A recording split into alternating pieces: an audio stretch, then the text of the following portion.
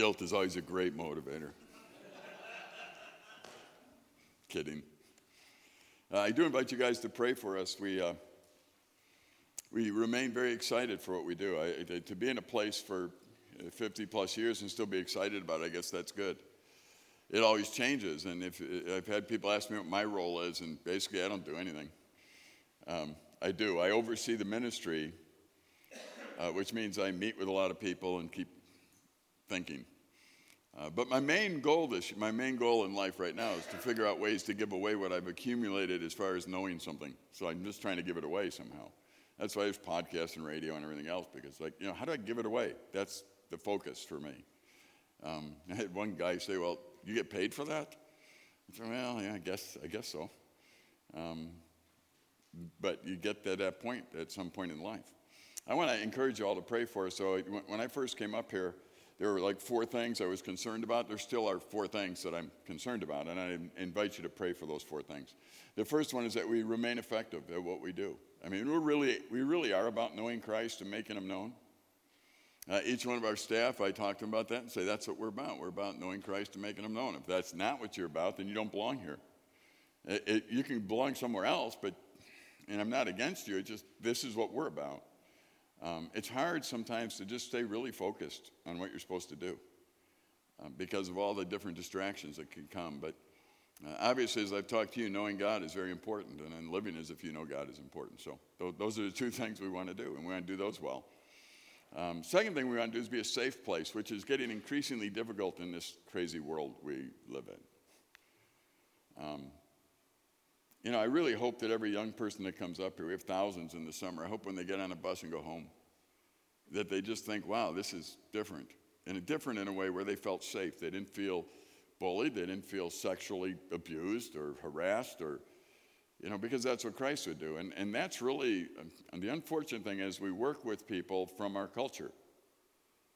So trying to keep this place safe is getting harder and harder because there's full of people.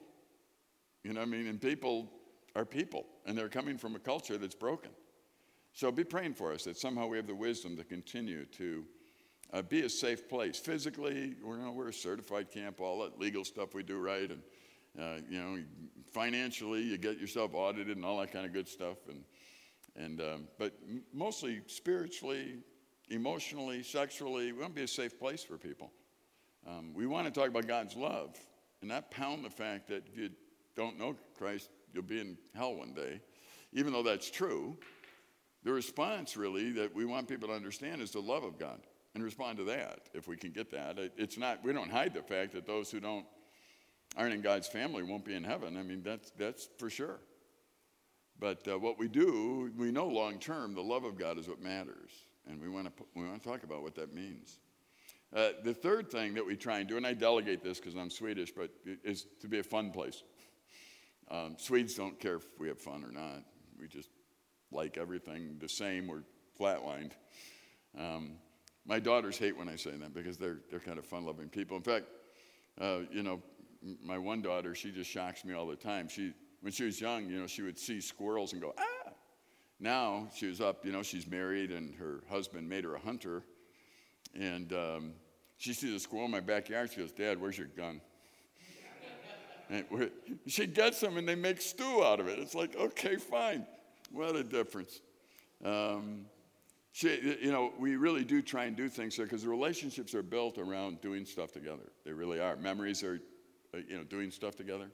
So some of you guys come up with snowmobile. Those are great things you do together. We have zip lines. We have all kinds of stuff. And we do that on purpose so that people can do things together and develop relationships. So we keep thinking of better ways to do that and safe ways to do that. And the last thing we pray is that we stay affordable. It's one thing to have a place like this and then have nobody be able to come. So that's why if you go places, there's no fee for horses. There's no extra fee for cross-country skiing. It's not that it doesn't cost money. It's just that when you're on these grounds, we really don't want those who have money to be distinguished from those who don't, especially kids. Otherwise, we've seen it. I've been in camping all my life, and I've seen where those who have money can go horseback riding, and those that don't watch them and wish they had fun. So we don't want that. We want to create an atmosphere where there's none of that. In fact, any child in all of our history, any child that I know that didn't have the resources to come, we told them to come anyway. And if we really find out even that they don't have money to put in our canteen over there, the snack place, we'll put money in there for them. Because believe it or not, those things make a difference in a kid's life because they fit in rather than being on the outside looking in all the time. So little things like that you can pray for. Very specifically, our MBI program, which is Nicolet Bible Institute, 1-year college, and it's got really a specific goal. We want the young people to know the Bible, and we want them to know how to die to themselves. I had a young guy that was asking me about it say, that's not a very good line, you better work on that. You know, because you really think, I mean, the Bible's okay, but you're telling me I can go spend a year learning how to die to myself? I said, that's what you need. Oh, he didn't come, but it was one of those things where I don't want that. I want to go to a college that says it's all about me. Well, this one isn't, so go somewhere else. But you can pray for it so we get the students here, and it's important that a lot of the people that served you this weekend were either former students or current students, and they're learning what it is to die to themselves and serve people, and that's part of what we'd like to do. So information is the dining hall if you're interested in that. You know, pray for, as we continue to expand things. I mean, we're looking to redevelop our refuge property for helping foster care kids. This My Shepherd book that we're putting out, believe it or not, the whole gospel is in there. And we're trying to get families to read that thing, sit down and read it, and understand the importance of aligning yourself with the shepherd.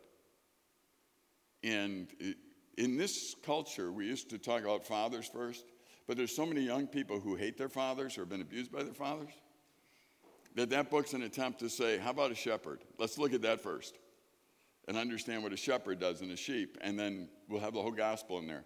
So you can imagine if a grandpa or grandma reads it to every one of their grandchildren and their parents are around it, what they're going to keep hearing is the message of the Bible. It's Psalm 23. They're going to keep hearing it over and over and over again. And I just got it translated into Spanish, and we're trying to get that into Spanish homes, especially those who are steeped in some kind of religious background, which a lot of the Spanish culture is. Because they'll accept the book, and in the book they'll understand that it's a relationship with the shepherd that actually matters. So you can be praying for that. My only downer at this point is how expensive the book is, because again, you can go to Kohl's and buy a picture book for kids for $5. Well, I'm not Kohl's, and we can't do that. And the fun thing about that, if you look at the artistry in there, everything about that book is meaningful to me, because the illustrations were done by a young lady who used to be an MBI student. And she was really an exceptional illustrator. But the only time she ever was asked to do it, the person literally took it from her and never paid her. And it was like, so she never wanted to do it again. And so we were talking, and I said, well, why don't I write a book and you illustrate it? And so we've actually kept our agreement with her. And she's now illustrating and doing things, so I'm thrilled that we were able to kickstart her a little bit. So the book has more than one meaning, actually. It's helping a young person succeed, and at the same point giving. And then my daughter, who was in Honduras for a couple of years, she said, Dad, let's put it in Spanish. And we did, and now we're going to send the book actually to Honduras and other places free of charge. I give it to them PDF, and they can print it off all they want.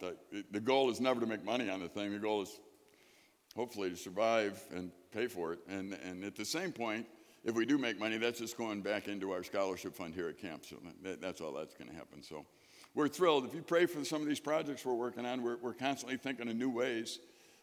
Feel free to take the card back there, the podcast. That's a way we're getting out a bunch of different countries, people listening to, me ramble about something. So it's kind of fun to see that God uses stuff. This morning, I want to continue with the idea of absolutes or truth. And there's certain things that men around the country just don't deal with well. One of them is pride.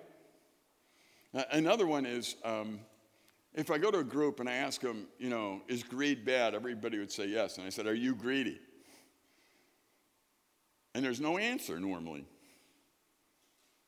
Now, the reason there's no answer a lot of times isn't because they don't think they're greedy or they think they're greedy. It's that they don't really know what I asked. In other words, once again, we confuse things by making them too confusing.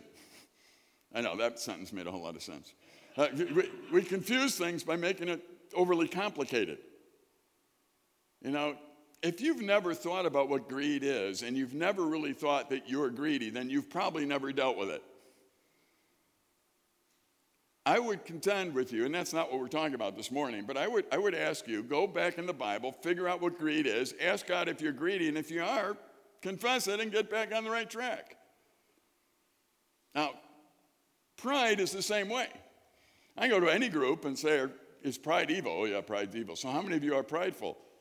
Well, everyone is, so they'll all put their hand halfway up. Now I'm not really prideful. Why? Because I know other people are more prideful. This is not a comparative scale. It's not something like I'm sort of prideful, almost prideful, a little prideful. Are you prideful? That's the question. What is prideful? Okay, well, you go in the Bible, you start looking around. I think it's a very simple definition for me. The world, as you know, as we've talked about, was created by God. It was about God. The whole universe revolves around God. When I make the world revolve around me, I'm prideful. That's all. That's a very simple definition. I say, well, I don't make the whole world. I make any of the world revolve around me.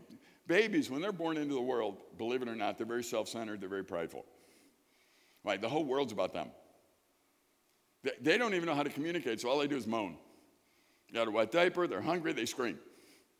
Action, action, get over here, take care of me. Yep, that's what they do. I shouldn't be doing that at 63. I should have learned that the world is really not revolving around me, and I should learn how to take care of me.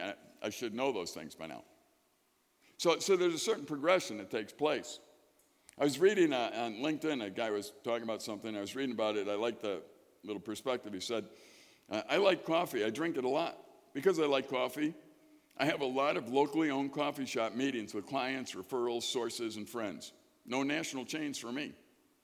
A recent series of coffee meetings with local accountants, bankers, and wealth managers uncovered an interesting perspective. All of them felt that the major contributor to small business failure was an excessive business owner's ego. A couple went as far as saying that the owners would sooner see their businesses fail than to seek help or take advice. That's interesting.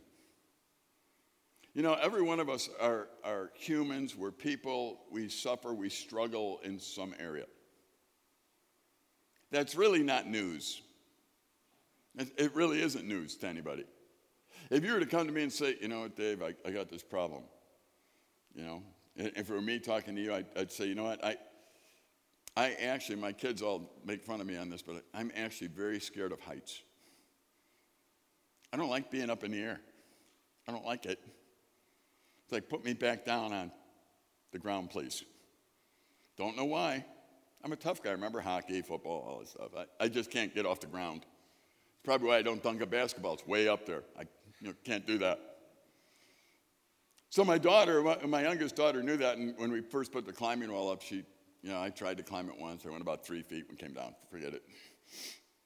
So she goes, Dad, you need to try it. So she was the belayer. She had it, and I got about third of the way up because now it's my daughter. I said, okay, you can let me down. She goes, no. You're not coming down till you get up there. And I'm thinking, you rat. You need to let me down. I'm your dad. I mean, my leg was shaking, and, she's just laughing at me, thinking, Dad, get over it. The only way you're ever going to get over it is get up there and ring that bell. So get up there and ring that bell. And I'm thinking, hey, I'm the dad. You don't tell me to do that. She just laughed. I was there. She would not let me down until I went up. And I'm thinking, what? I actually am afraid of heights. I'm actually glad I did it. I just needed someone to get in my life and say, quit moaning and get up the wall. That's what I needed. I can make all kinds of excuses saying, I don't like this, I can do that. Or I can say, you know what? I hate heights. I need someone to help me when we get high like that. I need to do that. You know what else? I'm not very good at some academic areas. Believe it or not, I write books and do all that kind of thing. I really can't spell worth a lick. I can't. I'm a teacher, and I can't spell. When I taught 5th grade, I used to tell the students right away, everybody who catches a word misspelled on the board, I'll give you double credit for whatever assignment it is. I mean, I told him, I said, I struggle. I've struggled all my life with this. I have no idea why. I'm just not that smart, I guess. I struggle with spelling. I remember a college professor at Wheaton, I had to take up a course, and it was elementary. I was an elementary teacher, and elementary English or something. You had to pass it or you can't get out of the system. And one of it was the 1,000 most misspelled words. They gave you a test. I flunked it 3 times. Different words. You know, and finally the professor pulled me off to the side and said, you know, Dave, you can't spell. He said, I know that. I told you that before we started. He goes, well, then you need to, you know, realize we're going to pass you through an education major here at Wheaton College. You need to realize you can't spell and carry a dictionary with you everywhere you go. And I said, can I tell you something, Prof? What? If you can't spell, dictionaries don't help.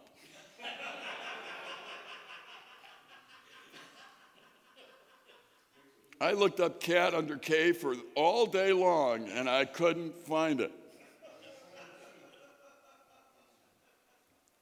You know, one of the things I found, even with my students, if I can get in front of them and be vulnerable and tell them, look, here's where I struggle. This is my struggle academically.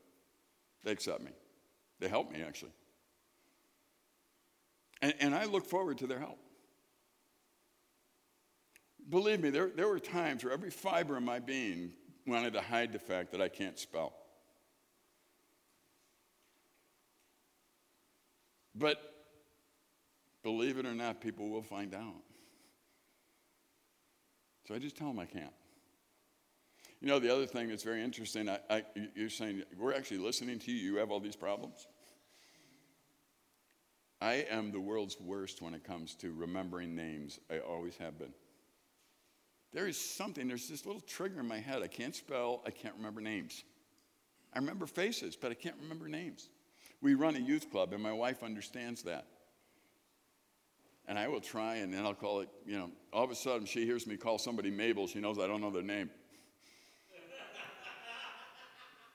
But when we give awards or we do something, she'll immediately start moving toward the front of the room. Because I know she's going to give me the eye on what I need to do. Because she realizes, you know this kid, you just can't remember their name. Believe it or not, when I used to teach all the time, I had a Bible in front of me. Now, I read the Bible through at least once a year, sometimes twice a year. I can quote the Bible, you know, Genesis, Exodus, right through. I can do that, no problem. But when I used to stand in front of people, if you told me to find Ephesians, I couldn't do it. I don't know what happened. I couldn't do it. My wife will not let me help her alphabetize. Because, believe it or not, I have to go back to A on every one. I can help her, but if you have a letter M, I have to go A, B, C, D, E, F, G, H, I, J, K, L, M, M. Okay. And then the next one's an R, and I have to go A, B, C, D, E, F, G. I have to go all the way back to A. Finally, she said, do you go all the way back to A every time? Doesn't everybody? Now, that doesn't mean I don't like to think and I'm not a philosopher and I don't like ideas. I mean, I like all that stuff. In fact, I relish the idea of thought, philosophy. I love reading philosophers. I still can't spell. I got to go back. But I have found in life that if I can just tell people this is how it really is, they don't hurt me with it. They help me with it. There's nothing wrong with being helped, is there? All of you have a disability of some sort. All of you. I don't know what it is. You don't have to tell me. But if we're working together and, you know, I like working with young people every once in a while, and I'll say, you know, turn left, and they start turning right, and I go, no, your other left. I have found that there are some people that cannot tell the difference between left and right. I do know the difference on that one. But I found that there's some that can't. I don't care how many times I've told them. It's the hand you eat with. What, are you lefty or righty? He goes, well, I'm lefty. I use this hand. No, it's the other one. Okay, don't tell this guy left and right. Those are things that I think from the time we're young, for some reason, we have it ingrained in us that we want to be needed. And people who are needed are people who have no problems. They're the ones that can solve everyone else's problems. When nobody here is needed, the special quality in life, if you've heard me speak at all, I say this a lot, the special quality in life is not being needed, it's being wanted. And you put too much pressure on yourself when you think you're needed. Years ago, I realized if something were to happen to my wife, I would probably be able to survive. Yes, I don't know how to run this is going to stereotype me, I know, but I don't know how to run the washing machine. But I bet you I could learn. In fact, for years I called my wife the laundry fairy. My clothes were always in my drawer. They were always folded. They were always clean. I have no idea. I never saw her do it. They're just done. I'm thinking, who needs to know how to run the machine? When you live a good life, your clothes are always in your drawer. Now, I really don't need her for that. She doesn't need me for things. The special part of life is that I want her. Not need her. God doesn't need Dave Wager for anything. Doesn't need me. Here's what's special. He wants me. When I start living in a world where I start saying I am needed, I'm needed, I'm needed, then what I start doing is getting very prideful and arrogant about life. Because now I'm putting myself in a position where the world can't function without me. And as soon as I die, I'm going to find out, and the rest of the world will, that it functions just fine without me. When my dad died, I thought the whole world should stop. I really did. My dad was my hero. He was our pastor. He was the guy who started this ministry, everything. He was involved in like 5, 6 different things where he was running them, and he had a heart attack and died very quickly. I remember the day of his funeral, I was ticked. I saw people going into a donut shop. And I thought, what are you getting donuts for? The world should stop. I mean, I honestly said that to him, to me, not to them. I thought, what kind of fool am I? The world didn't stop. All the things he was involved in kept going. Do you mean to tell me he wasn't needed? There were so many people that came and said, he's irreplaceable. I said, not really. As far as his job, no. There's a dozen people that could pick up his job and do him, and they did. I'm one of them. I just took over here. Took over. People look at me today and say, you've been here 40 years. Who's going to take your place? It doesn't matter. God used a donkey to speak for him. I'm not needed to do this. You know what is special is when you're wanted. And every one of you down deep in your heart, that's what you long for. You do not long for being needed. You long for being wanted. And wanted people don't have to pretend that everything's perfect. Because nobody's depending upon my perfection. I just want my wife to want me. I want to let her know I want her. I never want to tell her I need her, because that's a lie. That's just a lie, and I think we believe that eventually, and like the whole world's a mess again. Here's why that's so incredibly important. You see, God doesn't need me, but the one characteristic that I have towards God is that I actually need him. And so in a way, myself trying to be God, I try and make myself needed to the world. It's kind of replacing God. And that is the most arrogant thing I personally can do, is put myself in a position where I'm trying to be God. There's a lot of factors, obviously, that go into pride and power. Proverbs 16:18 says, pride goes before destruction, a haughty spirit before a fall. We all know that. I look at guys, I don't know if I do enjoy watching football, but because I played football, I'm not so much into the hurrah of it. I really like the science of it. I was a defensive lineman, so I like watching the defensive line and how they do things. So that's why I like watching it. No, I actually was wondering where the Packers were. I was looking at it going, there should be somebody there. But none of you are there, and he's running like 4,000 yards at a time. Yeah, untouched. But you know what? The idea, though, there's people after every game say, yeah, you know what? I really got the rhythm, and I'm really bad. Nobody's going to. It's like, you know what? The truth of the matter is the next game, you're going to be like the Packers defense.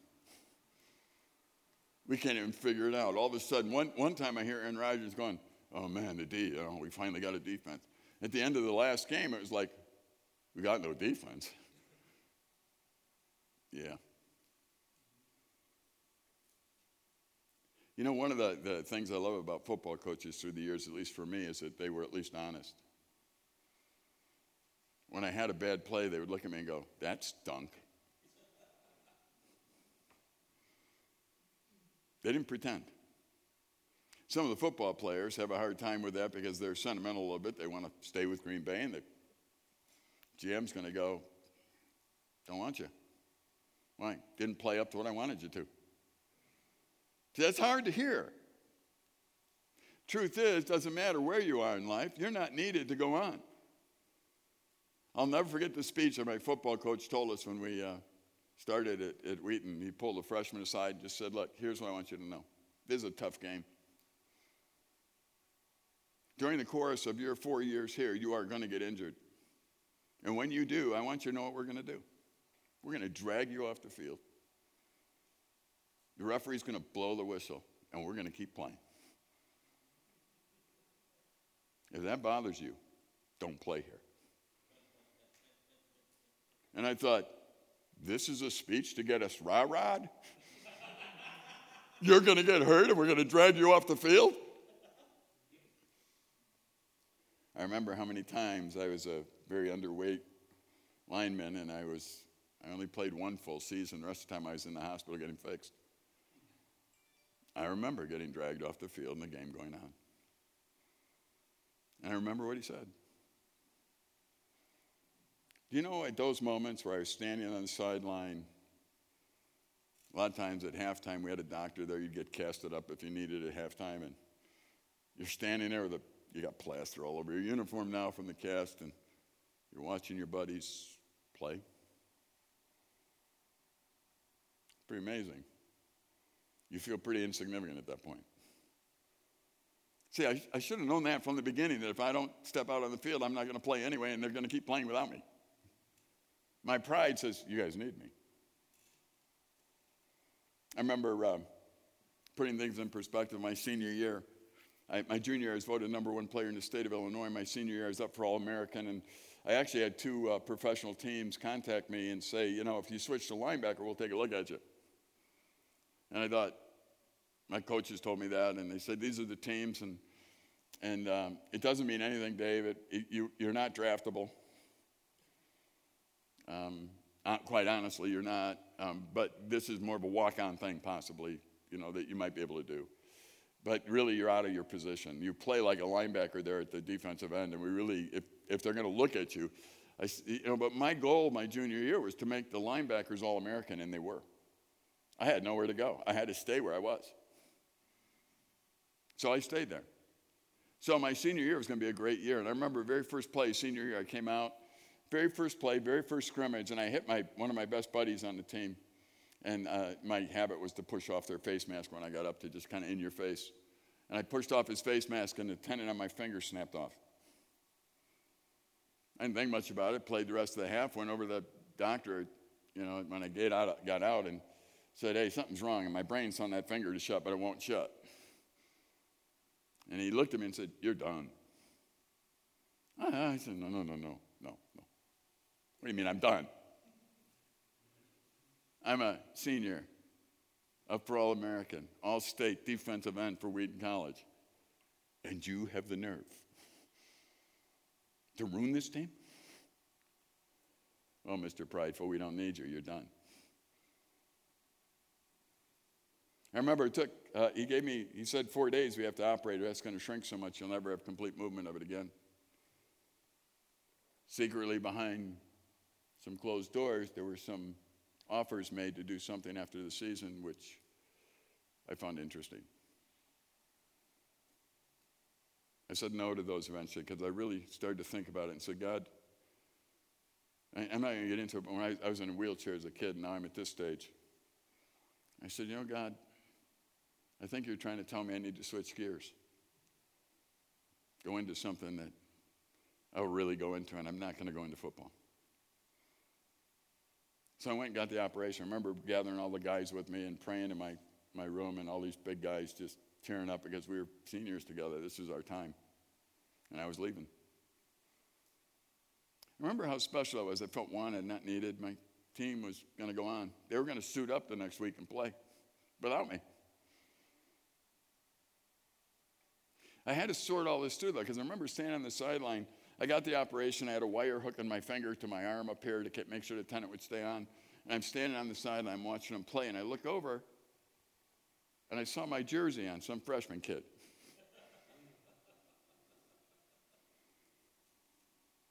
I remember I went over to the coach and said, what's he wearing my jersey for? He was hitting me. I'm totally replaced. I'm totally not needed. They are totally on another page. The coach saw the tears in my eyes, actually. He took the jersey right off the kid and handed it to me. I still have it in my closet.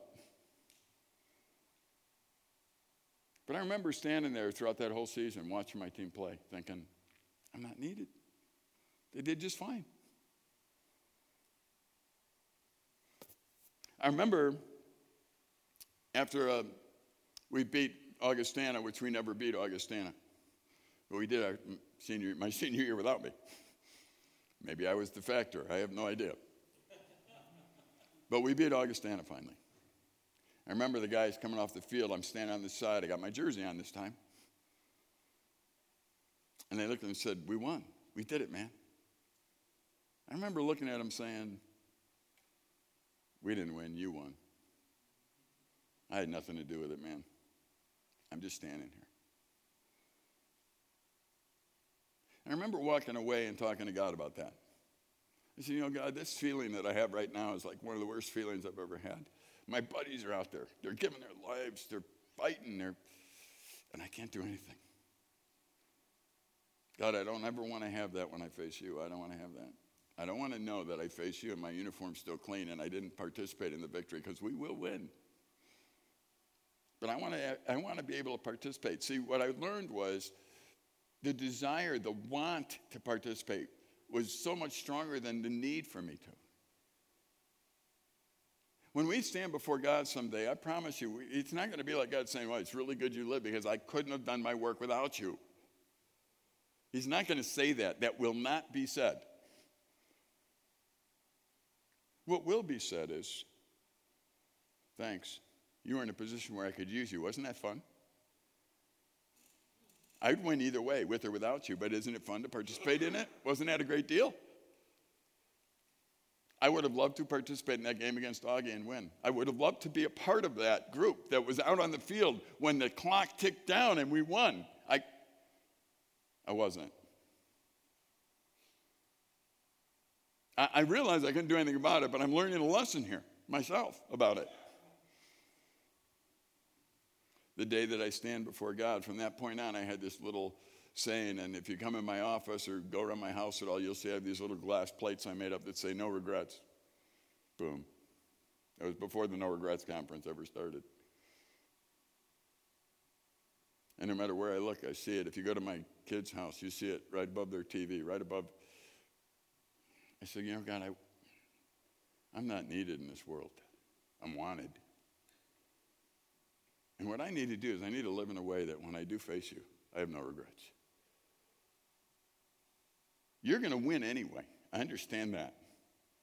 So my only regret would be that I didn't participate, that I didn't allow you to work through me. That will be my regret.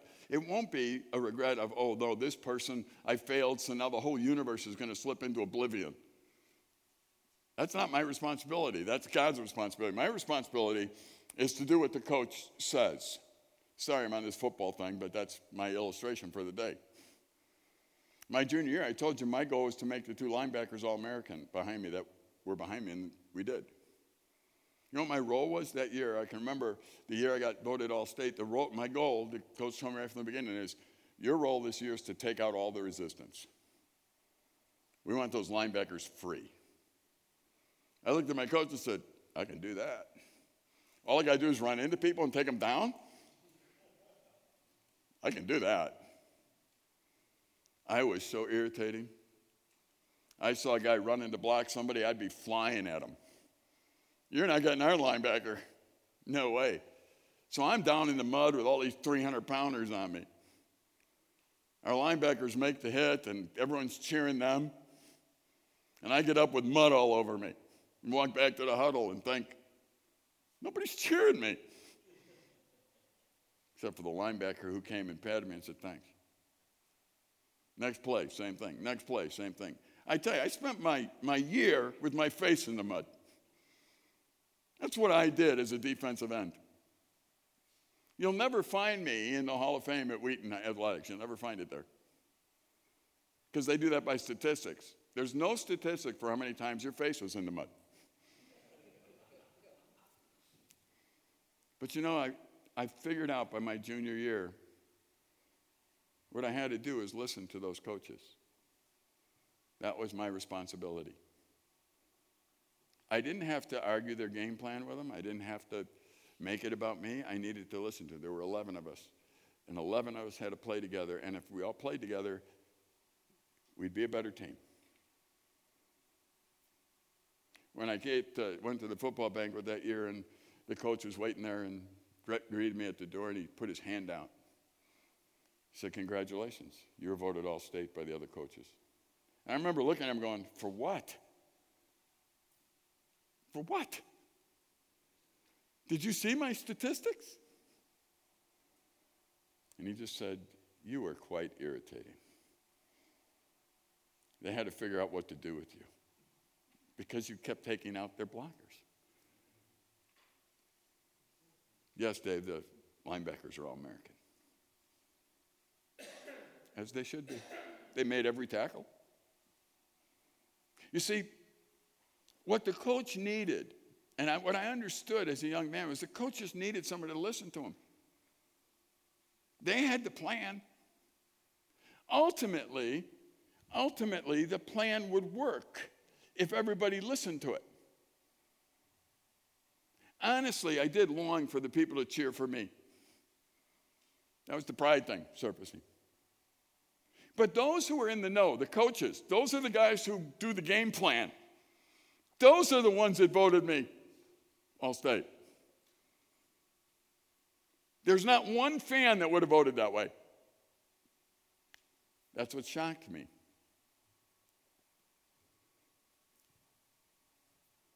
Pride is corruption that seems almost originally engrafted in our nature. It exerts itself in our first years, and without continual endeavors, it suppresses. It influences our. Its influences. I don't even know what that means. Influences our last. To our last. Forgot a word. We need to be people who understand, okay, God, let me practice in my life being somebody who enjoys being wanted, but never works at being needed. Enjoy the fact that God would even use you. You know what happens if you live under the burden of being needed? If you live under that burden will crush you. Because you're never meant to carry that burden. You're never meant to carry it. If I were to say, please hold this 10,000-pound weight above your head, please, for a minute. You'd go, yeah, really. As soon as whatever was holding it up let loose, you would be flattened. Why? You're not meant to do that. I am not meant to carry the burden of being needed. I'm not meant for that. I am meant to enjoy being wanted. If you guys want your wives to feel very special, I encourage you to go home, figure out how you can make them feel wanted and not needed. Why? Because that's how we're wired. How Satan works it is we got to work at trying to be needed, not wanted. If you start acting like you need to be needed, you're going to work in a business, you're going to hide facts, you're going to do things because you want the boss to always think, man, you can't fire me because I know all this stuff. And you know, the opposite, if you feel wanted, you give all the information away. You make everybody around you better. Right? Because you're not needed, you're wanted. You know what I found? If you're making everybody around you better, that's job security. Mostly everybody around you says, don't fire that guy. Right? That's the guy that actually makes everybody else successful. And they'll even use the need word with him. We need him. It's like, nah, you really don't. But what you've learned is that you're not, you know, our goal is what? From the very beginning that we talked about, love God with all your heart, soul, mind, love your neighbor. So loving my neighbor means if I can make you successful, I make you successful. Yeah, but then you won't be as successful. Well, what if my success is measured by your success? I have several students who have way, way, way outpassed me in their ability to think and teach. And whenever I see them, I just give them a hug and say, man, am I proud of you? Oof, I can't even talk to you. Your vocabulary is so big. But man, you've so surpassed me on almost everything. I'm not afraid to be excited about somebody who gets better at something than I am. You know what I found? None of them demean me. They all hug me and love me. My role is not to be the smartest guy in the room. My role is not to be the guy that nobody can touch. That's not my role. My role is to make others around me better in their life and cause them to be successful. That's my role. And anybody who excels beyond me, I have never found them to use that against me. At least if they've thought about where it came from and the process that it's been a part of. The arrogant and conceited person is ordinarily the superficial and ignorant. The man of real power and great acquirements is usually a simple and unaffected man. You know, we can look at, there's a lot of people that got to where they're at by stepping on other people and hurting them, and you can do that. You'll be miserable too. Do you ever think of how miserable some of the old kings were? Let's take King Nebuchadnezzar, for example, since we used him. Think about how miserable this guy has to be. Do you realize that everything that is said in his presence needs to please him or you're dead? So if Nebuchadnezzar had a sane moment at all, ever, he would wonder if anything anyone said was actually true. These kings never knew if the advice that they were being given was true. And what did they do? They kept it that way. They were guarding their position of almighty. Of course everybody agrees with me. I'm almighty. If you don't, like an almighty, you die. They've never had people around them to help them. The only reason people are loyal to those kings is so they don't lose their head. And as soon as that king starts to get ousted, they'll be in the crowd ousting him, and the new king comes in, and they got to play that game all over again. There's this simplicity that takes place in people who love God and love people and just they're truthful. And in that day, it was Shadrach, Meshach, and Abednego, and Daniel. It's like, no, not bowing. What, did somebody disagree with me? Excuse me? Those guys disagree with me? If you study the book of Daniel, you read it, what positions did those guys have? They were way up there. Why? They're the only ones that can be trusted. I'm sure this is not the first time they told a king what to think. And secretly, he probably went to his room and said, boy, those guys have nerve. Boy, I'm glad they're around. I need somebody to say something the way it is. I don't know if these other guys will do it. You know, being the president of a ministry and have a bunch of kids come in, every once in a while there's young people come in and, boy, they are buttering me up. They think I actually am going to decide what job they have during the summer or something like that, and they're just, and I just look at them and think, oh, please. Authenticity, being who we really are. Being those who actually are looking at every asset we have and everything that we own and thinking, what can I do? What can I do to use these for two things? What can I do to use these to show the world who God is? And what can I do to use these to help you be the person God intended you to be? What if I thought about that? What if I didn't really own my assets, but I put them in that scope? How would you live if everything you owned was not yours? You know, I'm working through that in my own brain right now because that's one of the goals I have is to try and live in a way where everything I have I realize is God's. It's not mine, and to treat it that way. And to try and figure out why I have it. Why do I have this? Why do I have a home? Why do I have an income? Why do I have... You know, I know there's variable answers, and maybe it'll take me years to keep thinking through that, but the idea is, see, when I start thinking that all my assets are about me, that's the pride thing. So they're not about me. Now, is God against me having them? I don't know, you have to ask him.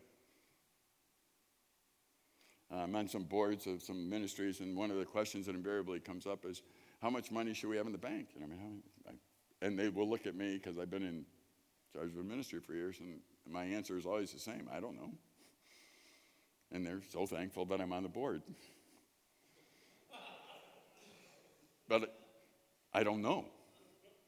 And then they'll look and say, that's the best you can do. Well, here's what I do know. Can I tell you what I know instead of what I don't know? If you have $5 in the bank and you trust that it's evil, God may want you to have $500,000 in the bank. I don't know. But he never gave us resources so that we would trust them and not trust him. That's not why he gave us resources. So if you trust him, that becomes evil. Now, I understand that God is in the business of caring for his children, and some of you are going to live to be 150 years old, so probably you need a nest egg somewhere. I have no idea. But even if you have a nest egg, if you're trusting in your resources and not in God, then your nest egg's an evil thing. You see, because what we have the habit, prideful people, we have the habit of making everything we have about us first. This is why whenever I teach giving, I try and stay away from, just tithe and you'll be okay. It's like, no, there's a tendency for us to think that God only owns 10% of what we have when he owns all of what we have. I think the first 10% go to God to remind me that he owns the rest of it. I'm not against the 10%. I'm really not. I'm just saying I think that the first 10% goes, and it's a reminder. I think that those who actually love God are very generous people. Right? Because they don't trust that anyway, and they're looking for ways to use their assets. I think there's some really wise people out there who can keep multiplying assets and get them so that, that's good too, and they use them well. It's one of those things where I think what we have to do is constantly be on alert of what is going on in our life to create in us prideful people. In other words, people who are independent of God and making everything about us. That's what we got to watch.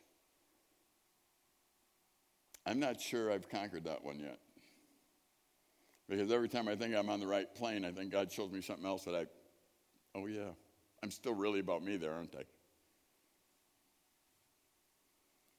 In the Bible, one of the very basic truths of all the Bible is when you die, you live. When you die to yourself, you actually find life.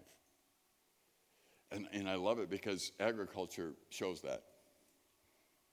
For a plant to grow, first the seed has to die. When the seed dies, then if you put together all the stuff I was talking about, you have to watch the environment the seed is in so that it can grow to its maximum. You start talking about watching environment, people say you're a legalist. No, you want the seed to grow. All the farmers I know want a big yield. When I talk to them, they're planting something, they want a maximum yield. They keep the weeds out, they do this. Makes sense to me. Why? Because it's really letting the seed grow. Well, there's no growth until that seed dies. And you know what's even more intriguing? Is the only way that really you get nutrition in life is because something dies and rots and gives you the nutrition. You're out in the woods there. I grew up in Chicago. We used to have little lawns. Why we had lawnmowers, I don't know. You could have done with the scissors. And we used to go buy fertilizer. And the reason we did that is because we didn't live in the woods. See, the woods, you got those leaves in the woods, and those leaves in the fall, they get full of sugar. They get so full of sugar, they turn bright colors, then they fall off, and they're just full of sugar laying down there, and they rot into the ground. All that stuff goes back into the ground with all the dead toads and everything else down there, and it mixes in, and all that good junk, dead organic stuff gives life. I challenged my fifth graders when I used to teach school. I would challenge them. I used to love giving them biblical principles, but not telling them they were from the Bible, just for fun. And I would say, you know what? In order for you to live today, something had to die. You can't live without something dying. You can't. It's the way you're made. And they would all argue with me. You know, I'd say, no. That, a plant has to die. You're going to pluck lettuce, you just killed that head of lettuce. It's actually alive until you plucked it. A cow dies. You like beef? Fine. You like venison? Somebody shot that deer. It dies. Bleeds all over the place. I said, I'll give you A's in everything in class if by the end of this year you can tell me something that's nutritional for you that keeps you alive that didn't die.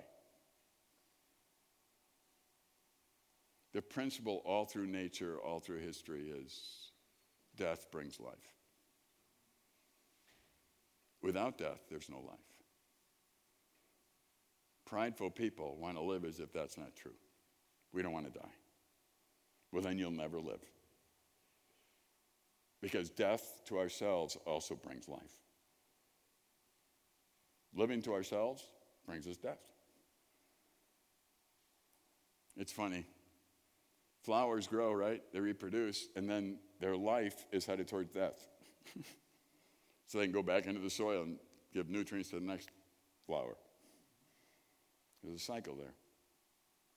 I could go on and on. You could read the Bible through. I would encourage you, Bible software, whatever, type Pride in there, read it through. I don't know what area in your life God is going to keep working on, but Pride for Men is one of them. It just shows its ugly head in all kinds of ways. And nobody here says, I want to be prideful. Nobody does that, I understand. But we struggle with it. We should struggle with it. We should be able to say, no, that's not right. That's not right. I just made that all about me, didn't I? That's pride. Making it about me is pride. And we got to solve that. Let's make it about God. Let's make it about others. Remember, that's what Jesus said. 2 things I want you to do. Love God, love each other. That's it. Just make it about God. Make it about others. Oh, yeah, but who's going to make it about me then? That's the prideful response right there. If I don't make it about me, nobody will. Are you telling me that God won't notice that you died to yourself and you love other people and you love him and he's not going to notice that? You're not okay with what he did with your life and what he gives you? Did he give you assets so that you could be self-centered? Or did he give them to you for some other reason? That's your choice. That's my choice, what I do with them.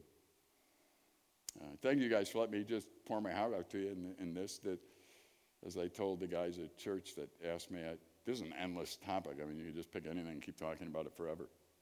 The idea of absolutes, the idea of truth, never going to end. Satan tries to diminish what truth is. He tries to distort, so don't let him do that. Get into the scriptures, know the basics, follow the basics. None of you are needed, but you're all wanted, so let's act that way. And make the people around you understand that principle too. They're not needed, but you want them. And all of a sudden, you're on a healthy plane instead of a destruction. Father, again, thank you that we could meet. Thank you for your love. Thank you for your guidance. Thank you for your word. We pray that we will be men who continually get into your word and understand your love and respond to you. In Jesus' name we pray. Amen.